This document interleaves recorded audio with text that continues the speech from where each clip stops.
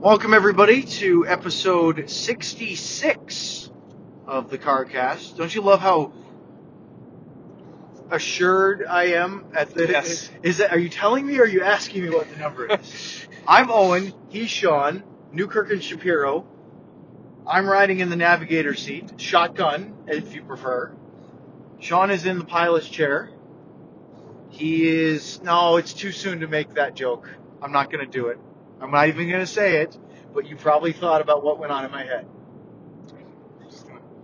Well, yeah, Let's move forward. Do you have any idea where I was going with that? No, let's just move forward. You do, don't you? We're just going to move What's forward. in the news lately? Okay, move on. We're just going to move forward. All right, he'll get it in a minute, folks. It's okay. You'll have to excuse my friend Sean. He's a little slow. Stars lose tonight to the Avalanche 3-1 in a really low-scoring, tightly contested match that ends up going in the favor of the team that scores first, which kind of was what you had the feeling tonight. Did you think that was sort of the way it was going to go between two pretty informed goalies in a defensive battle? Yeah, it was... especially after the first period, you felt like this game was going to either be 2-1, maybe even 1-0. And yeah. It was...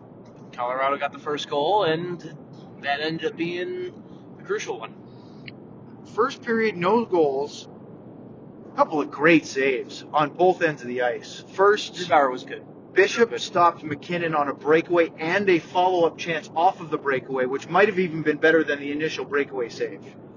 Then at the other end, Sagan gets a partial break, and Grubauer fights it off of the blocker. It was a great save. And then later, Sagan found Radulov wide open in front, and Grubauer makes that save. I thought that was his best of the period. Yeah, I agree with that. So that was the first period. No goals. A couple of really good chances. Trading. A little more open than I think either coach wanted, but Yeah. But good. Second period, Stars really took it to the Avs. I think part of the reason why the first period felt a little bit flat for the Stars was the two penalties. They did a great job killing off both. Didn't give up any quality chances against on those two penalty kills. But what it did do, Sean, was just kind of kill. The Stars had some momentum in the first period.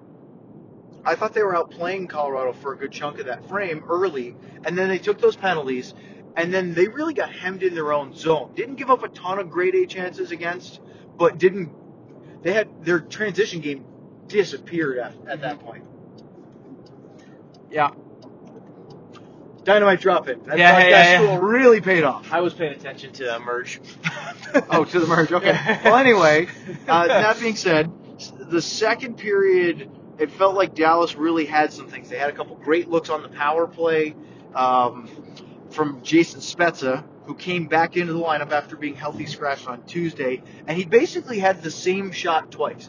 Entered in the zone, drop pass, he's wide open, top of the right circle, and he fizzes one over the net. Yes. They cycle around, comes back to Spezza. Here he's again. They backed off.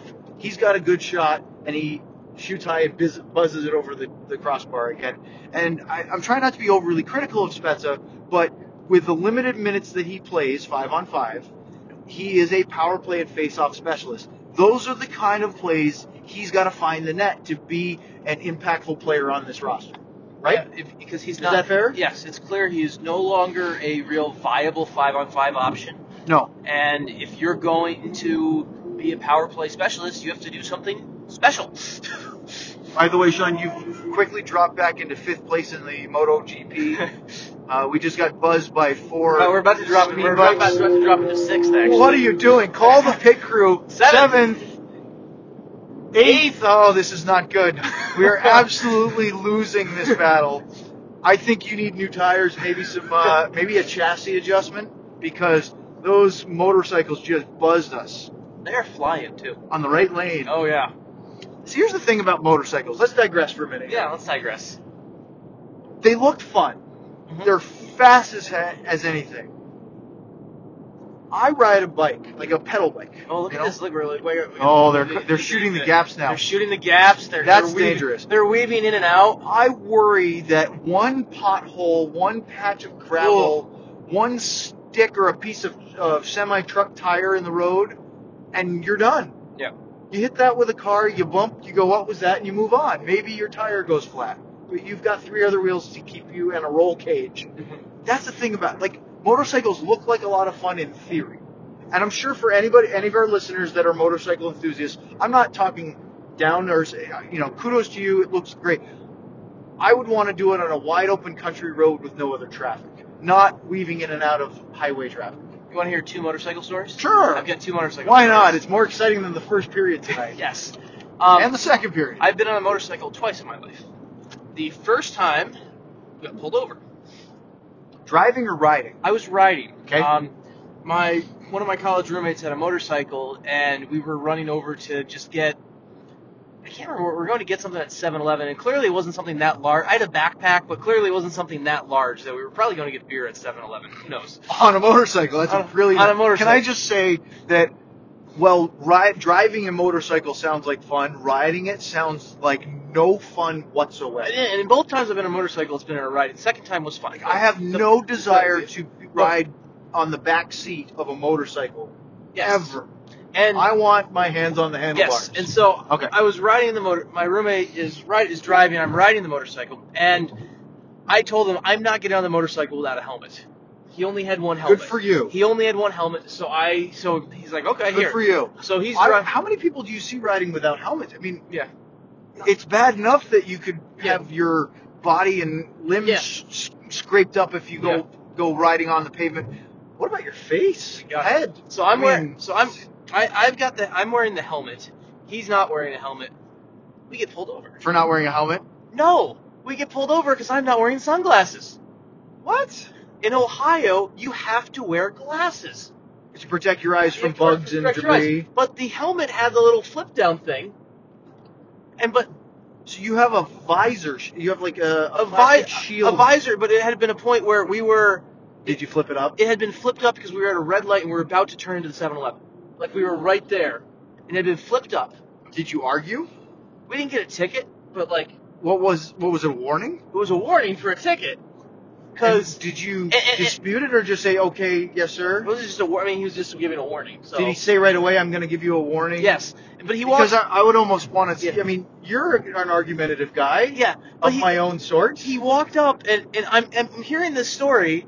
I'm hearing him walk. He didn't give you a ticket, so it's not all that. I'm hearing him walk up, and I'm thinking, oh man, Jason's gonna get a ticket for not wearing it. Jason's gonna get a ticket for not wearing a helmet, and he turns to me, and I'm like, wait. Did Jason, your buddy, have sunglasses on? Yes, he had like he had the clear glasses on like the construction glasses. Oh, they were transition lenses because this was like 5 o'clock. Like you basically. But it was like, wow. But it was like, I'm like, how is the issue here? So eyeglasses okay, helmet with visor up not okay. Yes. You're not even driving. And I was wearing the visor the entire time, and then basically we're at a stop sign. 7-Eleven's right there. I just flipped it up at the stop sign because we have literally 20 feet. Yeah. What the law enforcement community feels about somebody riding a motorcycle to a 7-Eleven to buy beer. I guess as long as you're not consuming it, but, we weren't going to consume until later that evening. Containers. We weren't going to drink and drive. You can't put it in the trunk like you can in a car. No, we put it in a backpack. You can't put a lot in. Yeah, it was. All right. Well, anyway, that's motorcycle story number 1. Second one was actually kind of cool. When I lived in Austin, I would cover a bunch of the events at the Circuit of the Americas. And one of the events they had, and whenever you cover events, they would occasionally let the media members take part in the hot laps. And so I got a ride in a Moto GP in modified, because the MotoGP motorcycles aren't made for 2 people. No, they're not. But they made a modified one for 2 people. That I got to do 2 laps around Circuit of the Americas. That's got to be incredible. Yeah, and you're wearing the full like fire suit and flame suit, so you feel like right. You're wearing the full racing gear, and you're really only going like half the speed they like. Right. Is it terrifying or was it great? It's terrifying at first, then it's really cool. I would think that on the motorcycle, I'm not an adrenaline junkie, but I've done a few things. I've jumped out of an airplane before with a parachute and lived to tell the tale. I've not done that. I would do it again. It was fun. I'm not seeking death, but I'm not totally afraid of it. That being said, I would much prefer to ride in a NASCAR car. I would really like to ride with Mario Andretti in those two-person Indy cars. I've done that. The open wheels. I've done that, That's actually. way cooler because you're in a seat, you've got a somewhat of a cockpit roll bar cage around you. To me, the motorcycle, you lose your grip and you flip off and roll into turn 6. Yeah, I've done the hot lap at both Circuit of the Americas. I don't remember getting the invitation from you about that. Yes. Was it lost? No, this is probably never sent. I did the hot lap at the Circuit of the Americas a couple times in different vehicles, and then actually at Texas Motor Speedway, I've done the IndyCar one. Ooh, which is that cool. would be the best. Where I would also like to drive Yeah. a hot lap if given the opportunity. That would be phenomenal. Yes, that was very cool. I'd like to be I'm behind not the even wheel. not a big car guy in general, but that stuff was really cool. How can it not? Yeah. I mean, the closest I've thing is that a friend of mine does autocross, and if you're unfamiliar with autocross, what it is it's basically people either have or they either drive their own cars or they own a sports car or something that they race time trials around a course. Okay. Usually in autocross, it's sort of a weekend hobby kind of thing. Yeah. Where these autocross clubs will set up like cones in like a mall parking lot or abandoned airport strip or something. They'll all these different will race in different classes of whether it's been souped up and modified or original stock. And all sorts of different types of cars. So I did an autocross hot lap with a guy who was driving the Camaro. Okay. Fast, powerful, terrible around corners, skid all over the place. It was fun. Yeah. I don't know if I'd want to do it again because I'd rather drive, right? Mm-hmm. I rode it. It was quick. It was a lot of turns. It's like riding on a roller coaster. Yeah. But that's what autocross is, in case you were wondering. I haven't done the circuit on a, really fast Indy open wheel car. Yeah, the open wheel IndyCar Formula One. The IndyCar was at Texas Motor Speedway. That's pretty. Just doing the oval, right? Yeah, just doing the oval. Still would be great. And then the Circuit of the Americas, I've done because they don't have the Formula One car setup, but I've done it at there's the World Endurance Challenge. Sure. And so I've done the hot lap in a couple of those cars before. That'd be fun. And then I've also done it in the just the generic kind of the Audi or whatever the pace car is. I'm drawing whichever one is for Formula One. You can do it. I don't know if it still is, but it was a Mercedes for a long time. I think it was a Mercedes. They were the lead sponsor and obviously one of the mechanical engineering teams. Mm-hmm. Manufacturers is the word I was looking for there. So anyway, after we lost the MotoGP tonight and talked about our favorite or desires for going as fast as possible, the Stars gave up another goal in the third period to go down 2-0. Eric Johnson scored late in the second period. Yeah, on a one-timer that beat Ben Bishop. I don't like on Ben I'd like to watch it again because I thought he was still moving side to side. You told me that he was set. He was set. If that's the case, then I think that's when but Eric Johnson can bring it. He was set, and Ben Bishop's a guy he's a goalie who never takes the blame publicly for a goal against. Not that He's pretty confident in his technique. He's pretty confident in his decision making, and this was one after the game tonight where he straight up said, "I needed to have that one." Okay. And so I'm putting that one on Ben Bishop. Okay, so the second one was Tyson Berry, first 5 minutes of the third period, and this one was a real mistake because not on Bishop, but on the Stars because they got caught in the midst of a bad line change. Didn't get the puck forward. They were not on the right side of the red line there. Yep. Sorry, they were on the wrong side of the red line. He said the name of the show. Although it is weird that it says wrong side of the red line podcast when it's really the CarCast, not the same one. If somebody wants to, if people want to provide the financials to make it easier to transfer everything, you can do it for free. You don't have to have a pro account. Yeah. You have a pro account. Yeah. Anyway, so with that, it's 2-0. Great shot by Barry off the post. Great shot by Barry. Right circle. Really bad change by Brett Ritchie, and a bad change by Jason Spezza. Yep. And it put the Stars in an odd man situation of their own doing. Last shift that Ritchie took for the game. Yep. And then basically Stars are down 2-0. They continue to press and push. With 5:01 remaining, Tyler Seguin finally breaks his 9-game goal drought.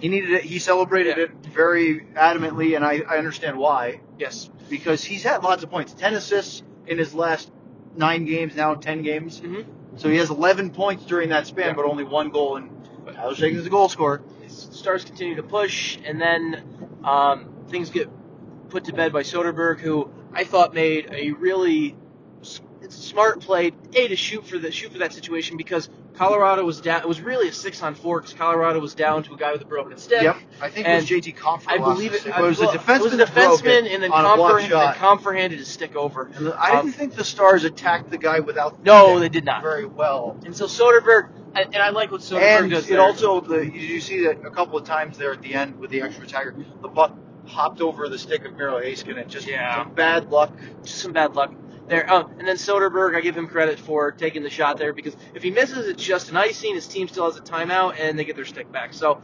3-1 Avalanche win. Big night for the Avalanche because the Coyotes lost. They move into a tie for the second wild card. And other things around the league, St. Louis won, so now the Stars are 4 points up on the second wild card and 4 points back on the third place in Central. Right in the middle. Yes. Could have been a big night to move ahead of Arizona a little bit more, and Colorado, and idle Minnesota, but they're still in a good spot. They just have to shake this one off and move forward. Yes. All right, let's move on to the lightning round. Trex20 sent earlier. Sean doesn't want to ask me because this was specifically to one of yours. What audiobook did you end up listening to during your drive yesterday? So I still have about an hour left in a book the book's title is A Truly Remarkable Thing, is the name of the book, and it is by Hank Green, and it is a audiobook that my wife already had in the Audible account, and it's kind of a bit of a sci-fi human. It's a novel with a little bit of sci-fi, a little bit of mystery, and kind of looks at from what I've learned so far, the elements of fame that go with that. So it's interesting. He also asked both of us, do you prefer to listen to audiobooks or podcasts? I'm going to go with a circumstantial answer. Mm-hmm. On long drives, which I haven't had a lot of lately. I haven't done the Dallas to Austin drive or something like that. On long solo drives, I love the audiobook. It's great. It helps pass the time. We had Sirius XM satellite radio in one of our cars back when we lived in New York State for a while. And I used to listen to the XM comedy channel a lot. And it almost was like an audiobook because you get one stand-up doing a segment after another, and it was just awesome. So that was fun too. But right now, with my driving to and from the AAC and to the ticket studios for road games, it's either I'm listening to the ticket, Dallas area music on the radio, depending on my mood, or podcasts. I've got a few now that I've started getting into. I really hadn't done podcasts, Sean, before this year as far as listening, but I started to pick up a couple. And the hockey ones that I've been listening to, I've been dabbling with the Stars rinky-dinking with Razor and Heika, which always provides interesting commentary. Craig Custance does a great one called The Full 60. Elliot Friedman and Jeff Merrick do one called 31 Thoughts, the podcast. They get some great insight, and of course, there are some great guests. And then the other one is the Two-Man Advantage with Pierre LeBrun and Scott Burnside. Their characters, we knew Scott from his year in Dallas, and obviously both of them from covering ESPN and now the Athletics. So those are some of the ones that I've picked up a little bit, but I can't go all hockey all the time. So there's a couple others that I dabble and mix up in there. There's no podcasts I really listen to or subscribe to. I'm basically listening in the car. I'm not really doing it. I have music I listen to when I work out, when I run or lift, and I'm not a podcast while I work out. So I will actually. It's interesting. I when I do podcasts, it's more a la carte. I don't really have one that I listen to, or like I listen to a lot of the Full 60. Basically, it's kind of if you see a guest that you're interested in, or sure. And I'm not listening to every single one of Cousins, but if he has this or that, I listen to Daniel Carcillo, Chris Pronger. Those were fascinating ones. It's just pick or choose, right? Yeah, and so for me, how I look at, I end up listening. It's interesting. If I work out, I'm at the gym, I'm probably listening to music. But if I'm going for a run outside, I actually listen to podcasts. See, I find that very odd. Really? Yeah, because to me, I like the music to keep sort of the energy theme up. If I was listening to two guys having a conversation while I can hear my heavy breathing running hard, it would just, I don't know. Maybe it takes your mind off it. Yeah, that's really what it is. Like, there's a path near my house that runs by the lake. I like listening to I like listening to podcasts when I'm running. If I'm driving farther than 45 minutes, I'll probably pop an audiobook in. Yep. Yeah. Again, it's. But I need for the The audio. downtown drive is if it's too long, close. it's because of traffic. Yeah, the downtown drive. For me, the audiobook, the key is I want it to be at least a 45-minute drive because I want to be able to get into it, and I don't want to be. You don't want a 10-minute on and off, right? And the other thing I do, Sean, is I work the phones in the car sometimes. Whether it's calling you to see if you're not doing anything, or touch base with my parents. I have a rotation of folks I do make many phone calls while driving. I can say, hey, I'm not going anywhere. I'm in the car. I'm moving somewhere, but I have nowhere else to be. Let's talk to somebody. This is a make the drive go I believe this is a genetic thing that gets passed down in my family. Because, for example, my dad, whenever he's traveling, I was just gonna yell out, herpes. Yeah, no. I'm just kidding. Whenever my dad is traveling, we'll get a call and it'll be like, Which is also not genetic, by the way. Yeah. Where are you going? And so whenever I call my sister, you're right. Hey, where are you driving to now? My sister lives in Indiana, and one day a week she works at a hospital. One day a week she works at a hospital a little bit farther, and so. We know on Wednesdays occasionally Kelsey will call and we'll say, "Oh, where are you driving? Oh, where are you driving to today?" Yeah, or vice versa. My one sister who doesn't drive because she lives in Chicago and takes the train everywhere. Whenever we call her kind of go-to response when people from the family call is, "Where are you driving to?" So she'll say that like, yes. What it's like somebody saying, "Okay, you need money again, huh? How much do you need?" No, it's where are you going? And then of course my response to my sister is always, "No, Allie, I can call when I'm not driving." But yes, I'm driving. Justin writes in, I saw the tweet about Gurionov being NHL ready. This was Sean's take last night at the AHL game in which he covered the pro debuts of Ty Dellandrea, Rhett Gardner, Josh Melnick, and Joe Ciccone. Joe Ciccone is the other one, the defenseman from the University of Michigan, Stars draft pick. But anyway, Justin writes, in y'all's opinion, didn't use the apostrophe on y'all's, by the way.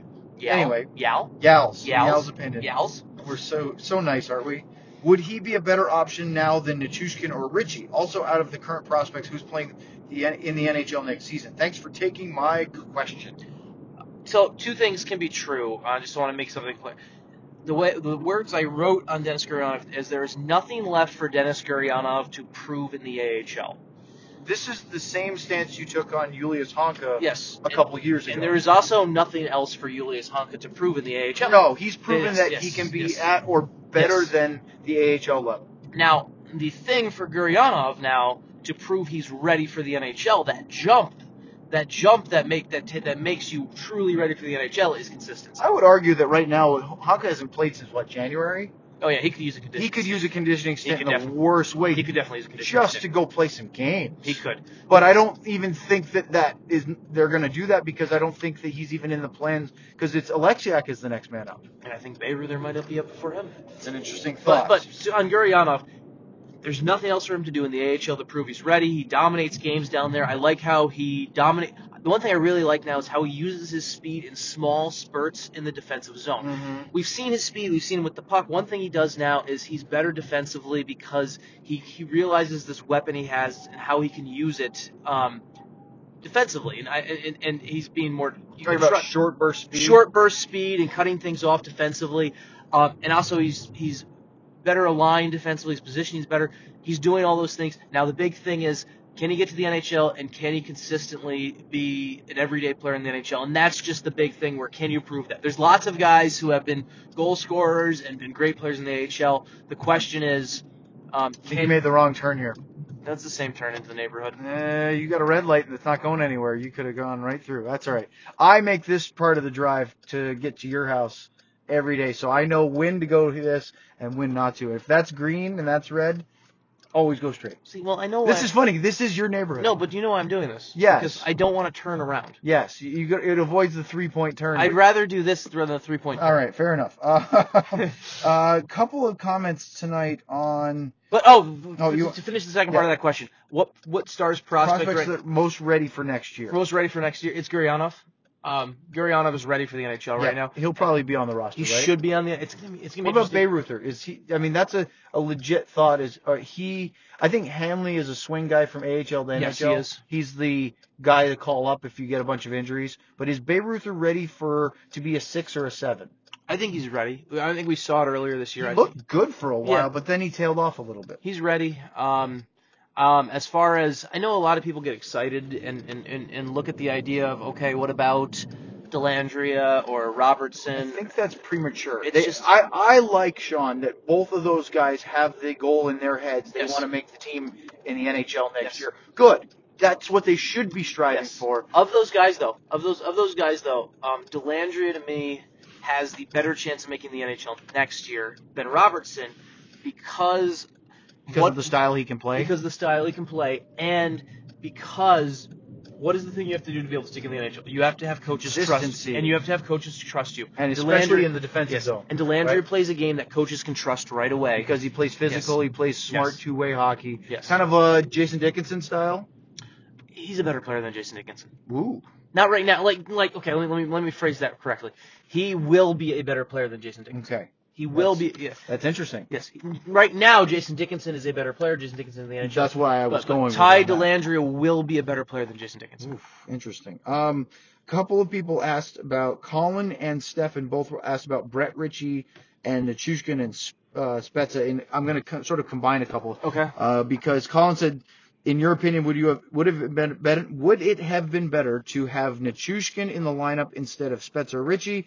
And then Stefan wrote, told you guys Ritchie was bad, makes awful mistakes, takes penalties at a horrible rate, by far the worst on the Stars, like really far.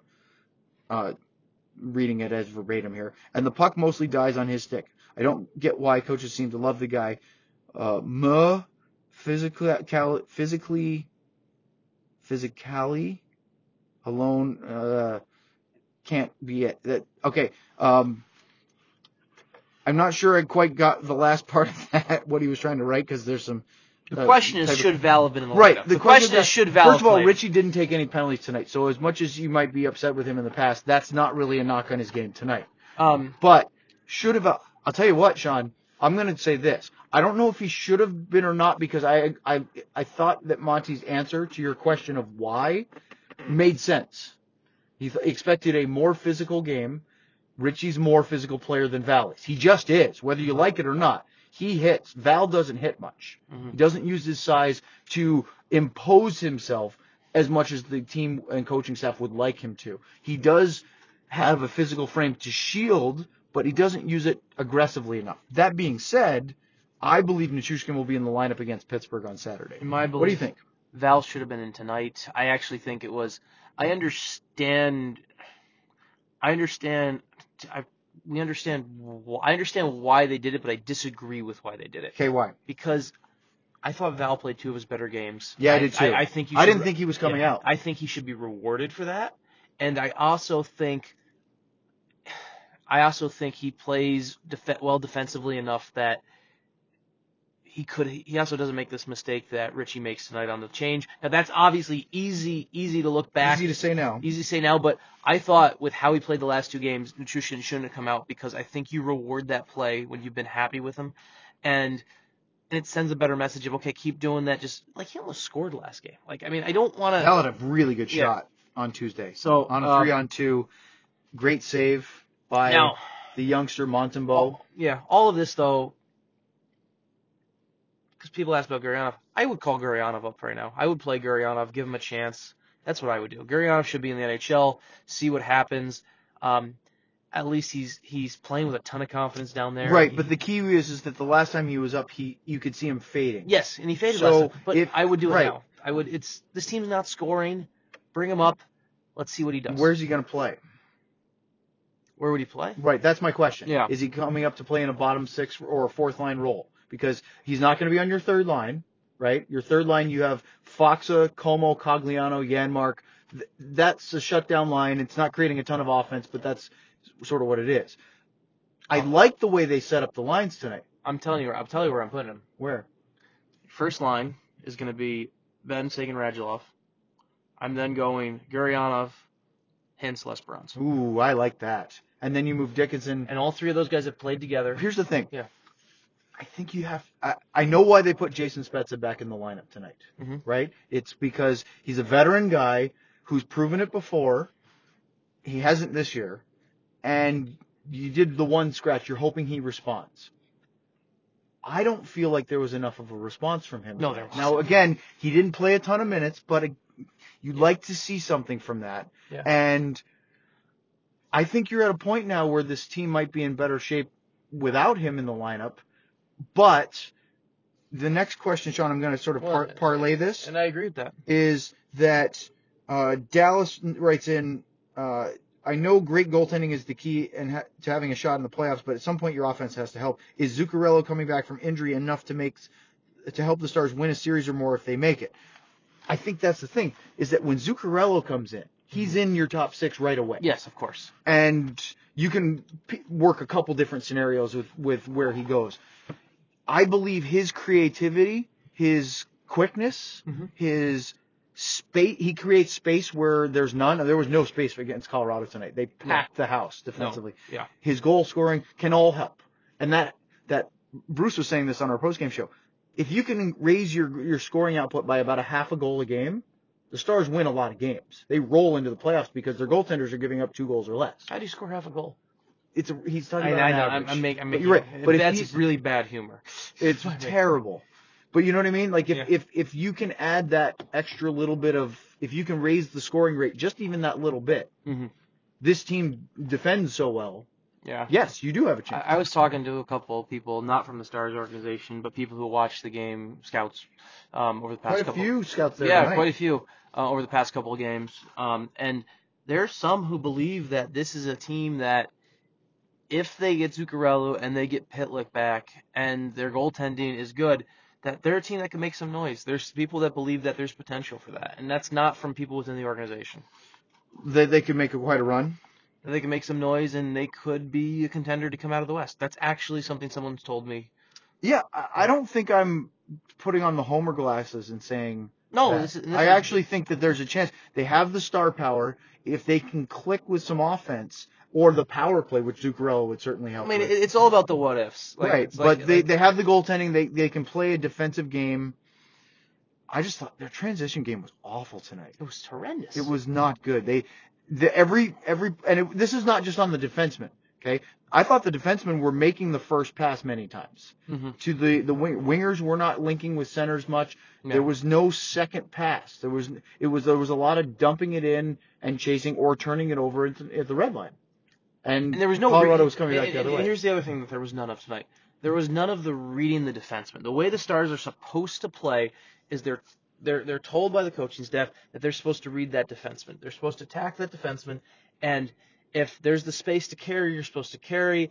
If not, you're supposed to dump around or do the small chip. They were just defaulting to the dump every single time.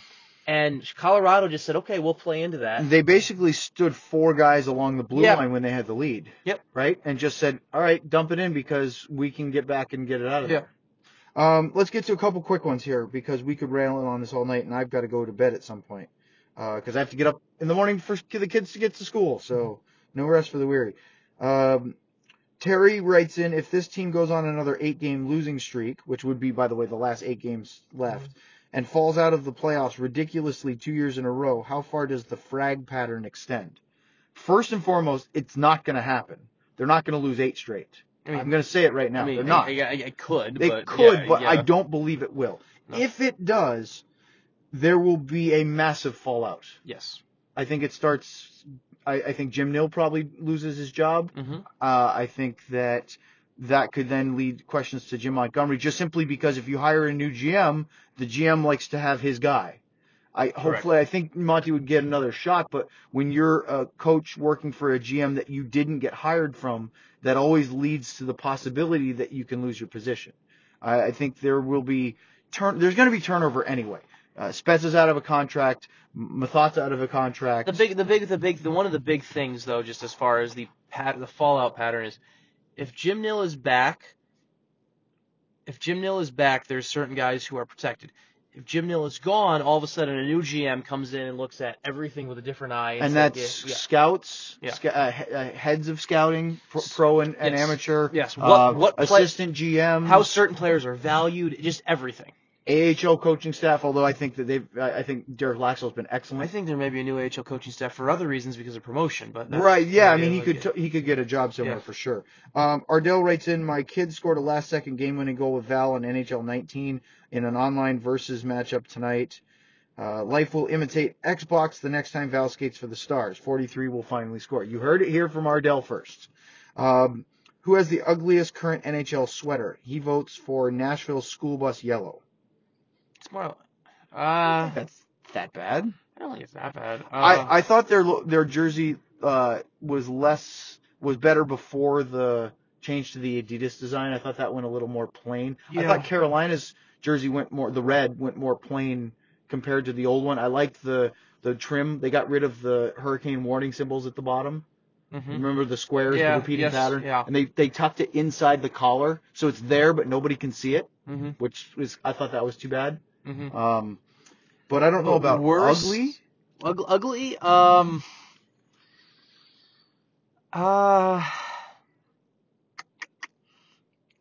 I don't have an answer for that. I don't because I'm not a huge jersey stickler. Like, there's things I like where I'll see oh, right. I like that, but I'm not. Or aspects of jerseys that I like. Yeah, but I'm not a big stickler where I'm gonna go with the Mooteris. It was not good. Or the old Vancouver V, but I like it because it's like the Tampa Bay Buccaneers creamsicles. It's great because it's so bad. What do you think? I don't have any current ones. What do you think of the Tampa blackout look that they have? I like the all black jerseys. I like the Carolina ones a lot. Carolina ones I like. I think those are really sharp. Yeah. I don't have a problem with the Tampa ones. Let's move on because I think we're spinning. A.M. Morrison, Amor, I don't know how you're going to say that, writes in, it seems like the Stars play better with fewer men on the ice than their opponents and play worse with the man advantage. Am I dreaming, or are they really this crazy? No, all it is, it doesn't change anything. It's just this team isn't a very creative team either way. And then when you have the puck more, they should be better. They should be better. Their power play talent should be better. But they're not a very creative team, and they're not. And when they have the extra time and space, they overthink it. That's what happens. It's amazing. I think some of that comes down to power play confidence. Yeah. I think they're over trying sometimes. Mm-hmm. Todd Nelson is a brilliant power play coach. They have some high end talent, and I'm just surprised it hasn't clicked more. Nathan writes in, this team is screaming out for offensive contributors beyond the usual suspects, yet Gurionov has Gurionov playing down. Surely this needs to change. All right, we already talked about that. Mm-hmm. So we'll move on. It's game 81. Kevin writes in, the Stars are 4 points out. That'd be quite a split. Do you address Rich? 4 points out. Really? I mean, it's possible, but it could take quite a swing. Yeah, do you dress Richie or Nichushkin for 7 minutes of ice time? That's a bizarre set of circumstances, isn't it? I mean, I've already said that even right now I would play Gurionov over them anyway, but that's... All right, Galapagos Dr. Dash. Oh no, is it too late to submit questions? Yes, it is. We should have stopped 5 minutes ago. I was planning on going to my first practice on Sunday and was wondering if there was any tips for me to get the most out of my experience. Is there even a practice on Sunday? Let's go. Are they going to practice before they head to? Let's go to the. We can give this answer. Hold on. Well, first off, give some tips about practice while I pull up the upcoming schedule. Tips about practice. If the Stars are practicing in Frisco, it is open to the public. Mm-hmm. If you want an up-close experience by the glass, it's chilly in there because it's a practice rink, and that's how ice rinks are. So bundle up. If you are trying to see a morning skate at the AAC, it is closed to the public, so you're out of luck. So those are my tips on that. The other thing is check with the schedule or with Sean or myself or Mike Heika or Mark Sepneski, because it would be a drag to show up for practice, and there is not a practice. So there is a noon practice on the schedule. However, I will not be attending Sunday's practice. However, I have boys baseball. I will put it with this caveat. There's a noon practice on the schedule. The team also has to be at the airport at 1:30. it won't be a very long one. It won't be a long practice, and if it's an optional, it won't be well attended. Right, optionals are a bad one to get to, and we haven't seen a full Stars practice in a while. And at this time of year, there's a lot of optionals. There's 11 games in 18 days. We're going through a stretch of right now. It's just, there will be some guys skating on Sunday, I'm going to assume. Right now it's on noon, but we'll see what happens. That's it for the questions. Thank you very much for all your lightning round suggestions. We're going to wrap up episode 66, 67, Pittsburgh Penguins on Saturday night. And the Jamie Alexiak sleeper cell game. Oh, maybe this is the one where remember in St. Louis where he toe dragged 3 guys and scored a sick goal? Mm-hmm. Maybe it'll be the Alexiak and Roman Polak show. The reason the Stars traded Jamie Alexiak to Pittsburgh was so he could spend time there studying them and then would return with their tactics. For just this game. That is the only reason the trade was made. He may not even play in the game on Saturday. He can be part of the pre-scout. No, sure, of course. There you have it, folks. Pre-scout. Bruce says, not a real word. It's just a scout. You don't scout before you scout. It's like preheating an oven. You either turn it on or it's off. There's either heating on or off. There is no preheat. That's a George Carlin line. Well, I think there is a difference though between when we use the word pre-scout. I think we're talking about video work. You're talking about the scouting work you're doing before you face another team. Yeah, it's scouting. Yeah. There's no pre-scout. No, for me though. You don't get ready for information before you scout. I know what they're implying, but it's incorrect vocabulary. I know, but if someone uses the word scouting, I'm thinking in general doing something in person. Right. I know the nomenclature that it's become a commonplace used word. People use the word ain't. Ain't doesn't actually exist, although it's probably in the dictionary now because of its common usage. We add random words all the time. But it's a contraction of 2 words that doesn't actually exist, yes. Right? So there's that. I'm just saying. Look, I'm with Bruce on this one. It's language. I'm not disagreeing with you. I'm saying we need it's a term that has come to mean videos. Right. We all say it now. What's your pre-scout? It means we're watching the other team's game, getting ready to see how they play. What have we picked up? Yes. But it's whatever. It's not the hill I'm going to die on. No, not worth it at all. But I want to rant on it on the CarCast. Episode 66, where Sean finishes in at least 9th place in the MotoGP race on I-35E. Well, did I get a participation medal? No, only 6-year-olds deserve that. We move on. We're adults. And you know what? That's the right take on this. Everyone have a wonderful night.